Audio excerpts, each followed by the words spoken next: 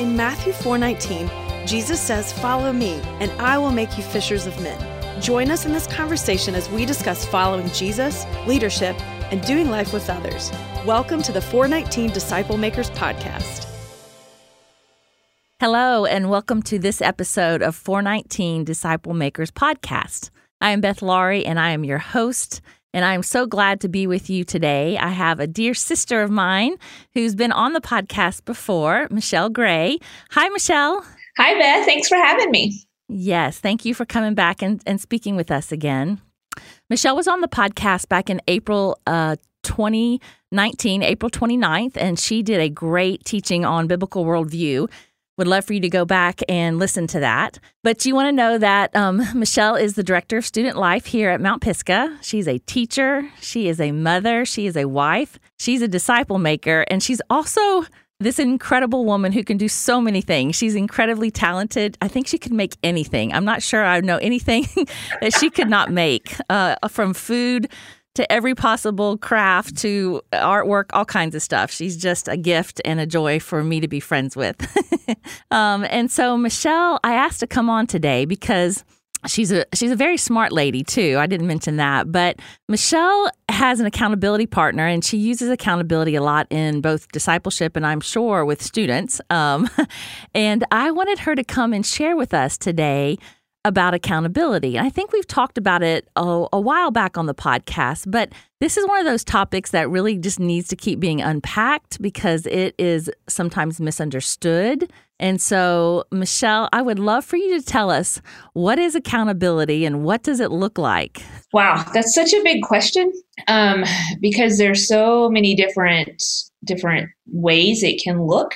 But in a nutshell, I had a friend one time tell me, well, I have plenty of Christian friends, and so I have lots of accountability in my life. And we started talking about that, and I was like, but are your Christian friends really the ones who are going to ask you the hard questions? Are they going to keep you focused on your relationship with Christ, or are they just going to kind of be your support network? And there's a difference there that's kind of hard to see sometimes. I think when we first start out on our accountability journey, just having a friend who's willing to support us and to walk beside us is huge. But then as we get deeper in our relationship with Christ, we need more. We need somebody that we trust to be able to say, you know, you might not quite be doing this the way God wants you to do it, or to say, is that really biblical? When you're questioning something, and you got to really, really trust the person that you allow to ask those kind of questions. Otherwise, you're not going to answer them, or you're not going to receive them the way they're intended, which is in the spirit of love and truth, and just making us better at being who God wants us to be. Not necessarily like better Christians, but better in the vision that God has for us as He works in our lives for us. So that's kind of what accountability is. It's that relationship with somebody that trusts you and also that you trust. I think it has to be the same person. Like if I'm accountable to somebody, they need to be accountable to me. There needs to be a give and take. I know there are other models of it where I'm accountable to one person and that person's accountable to somebody else, and whatever works is fine.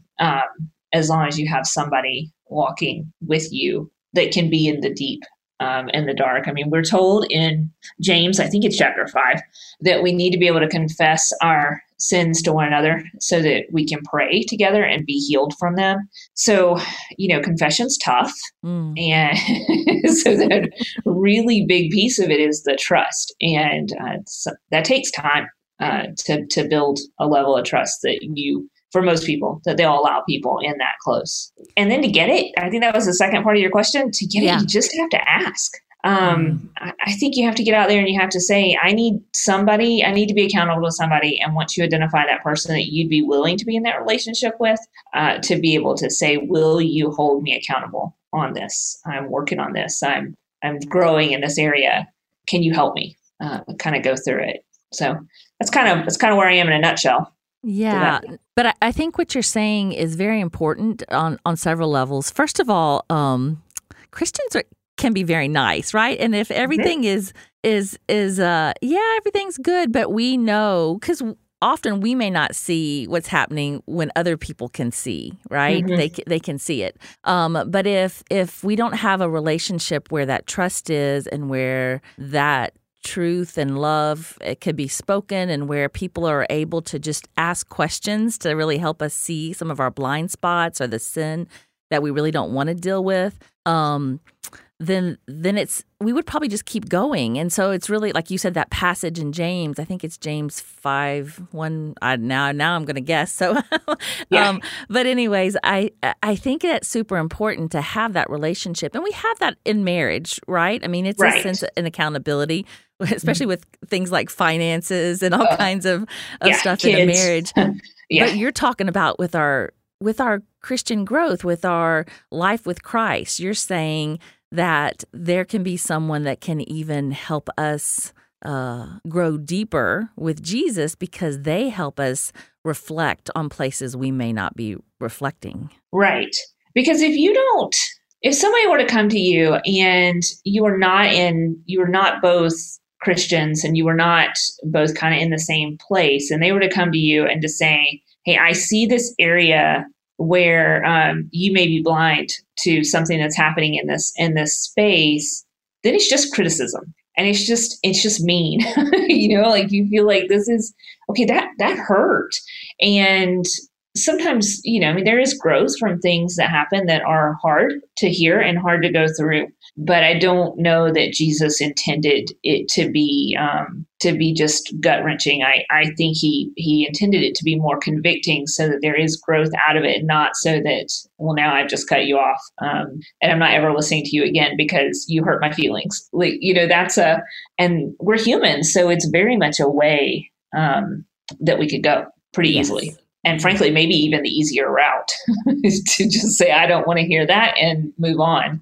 Whereas it's harder to be in that relationship with someone to say, yeah, I gave you the authority and I gave you permission to speak into my life. And now if I gave it to you, I probably need to listen to what's being said. And that's so key right there, because accountability is not something someone can just do for you. You have to ask for it, right? You have to say, help me, create this space where I can talk about things and really confess what's happening inside of me, and be really transparent, and allow you to ask some questions to even help me go deeper, right? With what's behind behind what, right? And see those things that need that. So the biggest key with accountability is it's never pushed on us. It's always asked for, because you're in a place of openness, and you're saying, I want to grow, and I want to be honest, and I want to grow in righteousness, essentially. Exactly. And when I was, it reminds me of, we use the term accountability in Christian circles all the time, and it just seems like such a churchy word, but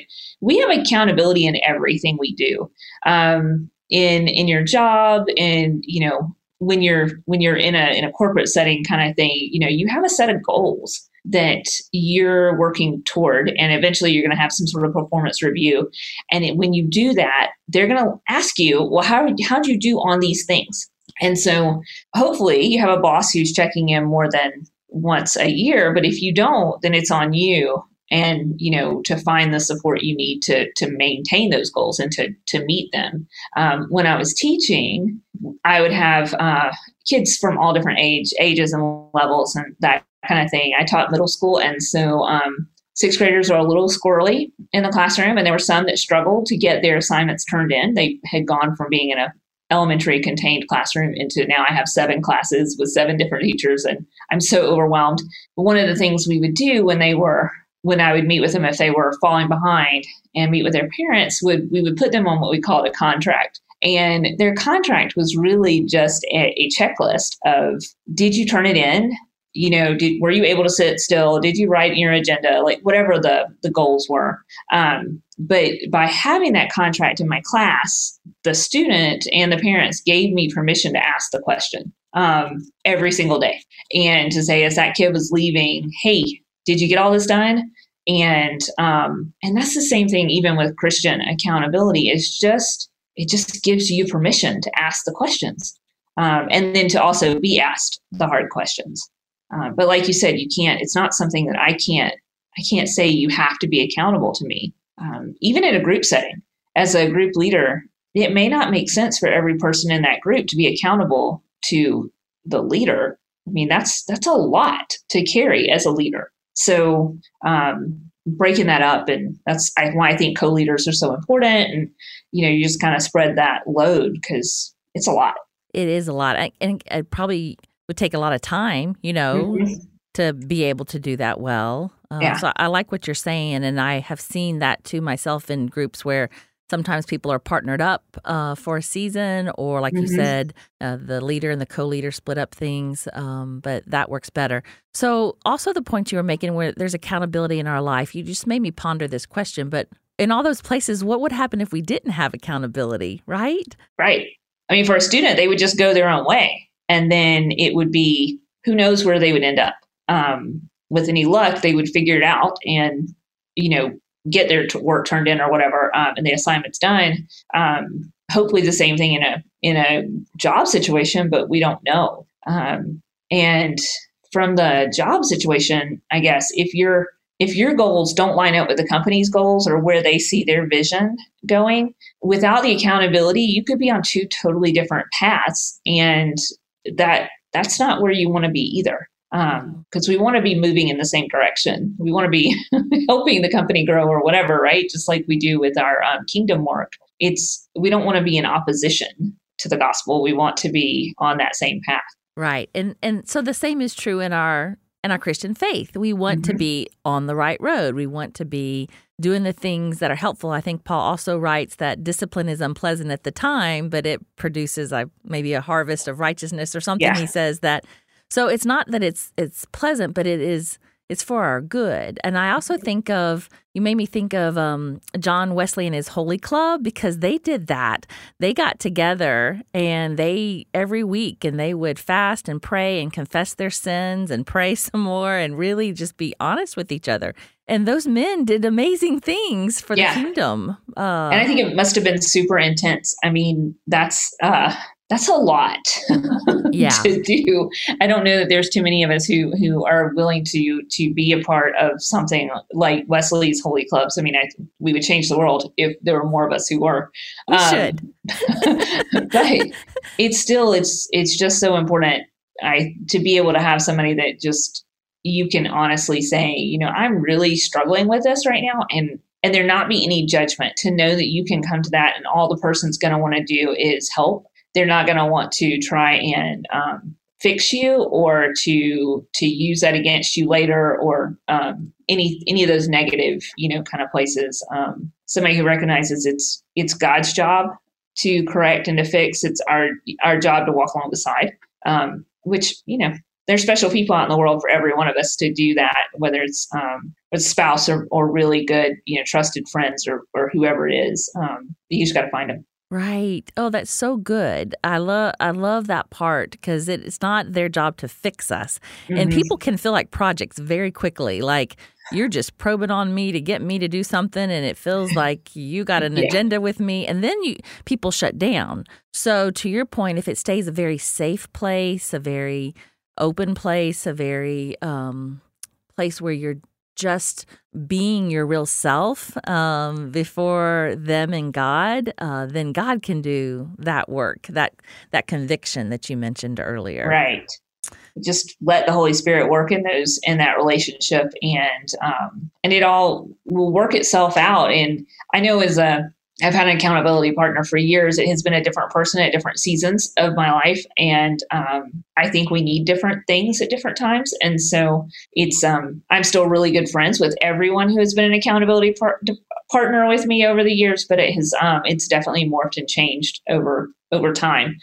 And, but I feel like there just has to be somebody in your space who is not going to, is not, like you said, make me into a project. It's not going to try and decide that this is the way I need to be fixed. I think we all run the risk as humans of trying to, we have an idea in our head of how it's supposed to look. And then we try and thrust that on another person or onto God and his plan. And so how I may think a situation needs to change could be very, very different than what God how he's actually going to change it. So that's tough sometimes, to be able to just be willing to sit in that discernment space and listen to the Lord at the same time the person you're accountable to is listening to the Lord, because y'all may be not hearing exactly the same thing. But why would we? Because we're two different people. So, right. And sometimes, because I've seen this happen myself, but sometimes once they're starting to reflect and go deeper and just being silent, that's when that Holy Spirit will just like share with them. And so it's not that we have to even keep talking or keep digging, but just giving them that time for them to listen to the Holy Spirit. Yeah. And it being okay to sit in silence. That's another level of trust, right? It is. Silence is so hard. We don't like silence. It's not, but there's good things happening usually in the silence. Yes. And so creating that is good. Well, a couple weeks ago, I talked with Alan about grace and truth, and I feel that it's, there's a link here with accountability. So how do you have both grace and truth in accountability? So I think there's definitely a link between the two, because otherwise you're just in a really judgmental judger versus a judge versus like a person in the courtroom kind of relationship, and not a friendship, not a really, really deep friendship there. And so the grace comes in with recognizing that if you're in a season where someone is confessing sin to you, understanding that it may seem like a really big sin, because we really like to make sins. We like to rank them. And we like that version of sin. Whereas, we talked about before, I think Alan talked about it either in one of his sermons or in that podcast, that God sees it from the top. And so everything looks the same. If you think of like an aerial view of the city, all the buildings look the same from God's view. And so the grace comes in with understanding and recognizing and being fully aware that we look just as bad from where God's sitting as they do. And so we're on the same plane and the same playing field. So when you get there, there's no judgment in it, because you can't judge. You have no right to judge at that point. And so that's the grace piece. And then the mercy is also just the offering of forgiveness, of just reminding them that God forgives everything we confess to him, and we can move past it. God doesn't say we have to stay in a life of sin. We're always trying to move toward that life without sin. And we get rid of one and then we have to deal with another one. It's ongoing. It will not be completed until we're with God in heaven. But we do know there's so much mercy in our relationship with Christ. And so therefore there has to be so much mercy in our relationship with each other. Yes. Is that kind of truth answer? Too, right? Yeah. Yes. And where that truth that comes from God's word, right? Not from that person's determination. Right. And I think in that, the temptation's always to go back to, well, I think this is what I would do. But if we can, I don't know, not give in to that temptation and go right back to Scripture, then we're always true. So then if we're using Scripture not to interpret it, but just this is what the Bible says, we'll let the Holy Spirit interpret what it says to them in that moment. But as long as we keep continuing to go back to Scripture, we're guaranteed to be in truth. Yes. All right. Both grace and truth got to have both equally balanced in this relationship with your accountability partner or people in your group. Well, how have you seen either habits help with transformation or stories of transformation based on accountability being helpful? Yeah. So we, one of the things I think as women that we deal with, and I'm sure men deal with it too, but I don't have conversations around it with them, but is the comparison game, where we are constantly looking at how other people look and how they sound. And we're not, maybe not quite as focused on where we are in that, instead of being focused on our work, we're focused on everybody else's work. And so we spend a lot of time in my groups, in my One Discipleship group, talking about how our journey is our journey, and holding each other accountable to the comparison. game. It's so prevalent. We compare our kids, we compare our spouses, we compare our jobs, we compare our hobbies. I mean, we just compare all kinds of stuff, and that's just so silly in what we're doing. And so in our group, when we find ourselves going down that bunny trail of just craziness and getting away from Scripture, it's just women being women. Sometimes it's somebody in that group has, we all have the authority to say, hey, we're actually playing that comparison game right now, and we need to stop because we've said we're not going to play that comparison game as a group. And so that has been really transformational, at least for me, because I find myself doing it in my own personal life when I'm not in that group, and I'm like, wait a second, I don't need to do that.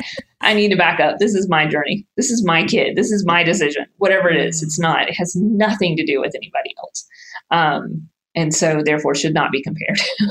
So I've seen that, and I've seen transformation in just kind of our thought patterns of being able to catch ourselves in the middle of thinking something that maybe is a little more negative or a little more toxic than God would want us to be. I know we all struggle with that. I'm not worthy. I'm not enough. I'm not whatever enough is, and being able to stop that before it really takes root and spins around for a while, and then convinces myself that I'm actually not worth it. Like, no, that's not true. And I know it's not true. So I just need to be able to call that out, and having an accountability partner who sort of forced the issue with me every time I started it has really helped over the years. Just stops it before it really gets started. So those two examples. Yeah, but those two examples were really great because they were freeing. Mm-hmm. Instead of thinking these negative things or these lies, right? You're helping them to remember what God says and what is real and what is true.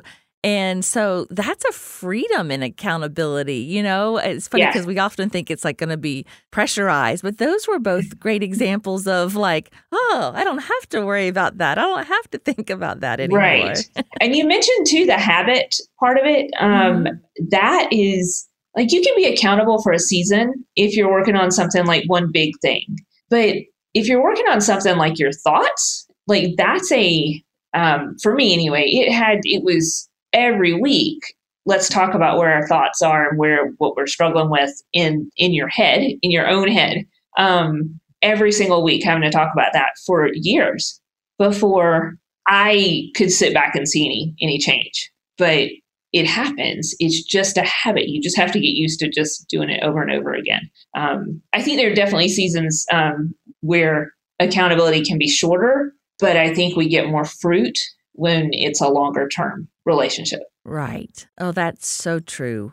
I've also seen it be helpful in creating, and this is probably when people are early growing in their faith, but those habits of like personal time, with Jesus in the mornings or whenever they do it. But people will say, oh gosh, so hard for me to get up in the mornings, but I want to get up and have that time with him. My days are always better, right? And then if you can use accountability in a loving way there, right? Yeah. I mean, I think that's one of the reasons why the reunion groups from the Walk to Emmaus or Tres Dias or the Great Banquet, there's so many different versions of that same 3-day experience. But I think that's why that works so much, because part of the things that are being asked every single week or every other week, however often they meet, are those same kind of questions like, how is your personal worship? How's your prayer life going? Where are you serving?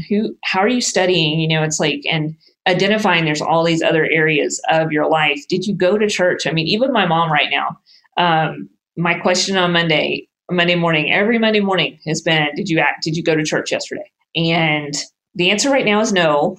But we're going to keep trying, because I know she needs to go back to church, and she knows it too. It's just a matter of, it's sort of just become our morning 7:30 phone call on Monday morning of, all right, how was your weekend? And did you go to church? And right, what's going to be different next week? And you're saying it to her in the spirit of love, but you're encouraging her to do something that she also values, I'm sure. Yes. She just hasn't created that habit again after COVID. So everybody create new habits. It's time to come back to church. She's like, I slept through my alarm. And I'm like, yeah, well, that's I get it. Yeah. I get it.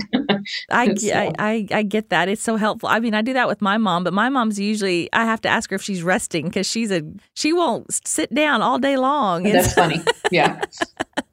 Are you taking the time to rest? Oh, yes. This is so good. Michelle, I've just enjoyed this conversation so much and really been inspired in my own journey with accountability. Any recommendations, advice, suggestions for those who are leading a group or seeking accountability, wanting to use it one-on-one with people? Any wisdom? Well, there's some pretty good resources on the 419 website. The Iron Sharpens Iron accountability partner lesson is actually really good. I've used that one a couple of times and then divided the group up into pairs or trios. That 3 really seems to be about as many as it can do, as a normal group can do. And then just giving them space inside your group, if you can possibly make time to just give them some check-in time with each other. And it's tough because, especially as women, we want to talk a lot. And so we run over on our times. And I know for my group right now, we really don't have the luxury of running over because everybody's trying to go to work. And so we really do need to end at 7:15. Some weeks that works, some weeks it doesn't. But there are definitely some other pockets of accountability partners in that group. And as a leader, just trying to encourage those and support them and not really check in, but just kind of just take the pulse every once in a while of, are y'all still meeting? Are you still talking? And, that kind of thing is probably the best thing as a leader of a group that you can do, is really just to facilitate it within your group as much as possible. And then make sure you have somebody else who's pouring into you who you can answer to, whether that's your co-leader or somebody outside the group completely, to be able to be that voice of truth and grace and mercy and all that with you. Yeah. Oh, that is so helpful right there. I really like the idea, and I agree with you about time, but even making some time within the group each week is a wonderful way to build that habit of accountability. So, wow, this has been just insightful and encouraging, and I have really enjoyed talking to you about this. I really enjoyed also hearing a women's perspective. I'm going to have another guy come on and talk to us about accountability, because I do think, like you were saying before, I only know it with other women. And so it's good to hear from a man and get that perspective. So we have that coming up soon on the podcast. But thank you, Michelle. Thank you so much for being with us today and sharing. And if you guys can, go out to the website that she mentioned, 419disciplemakers.org. And if you search accountability, there's all kinds of resources there, things that you can find, worksheets and daily accountability logs and lessons that could help you and your group. Also, share this podcast with your group or with some friends, maybe someone that you would hope would be your accountability partner, because this would be encouraging for them to hear. So God bless you guys. Until next time we meet. See you then. For more information, check out our website, 419disciplemakers.org.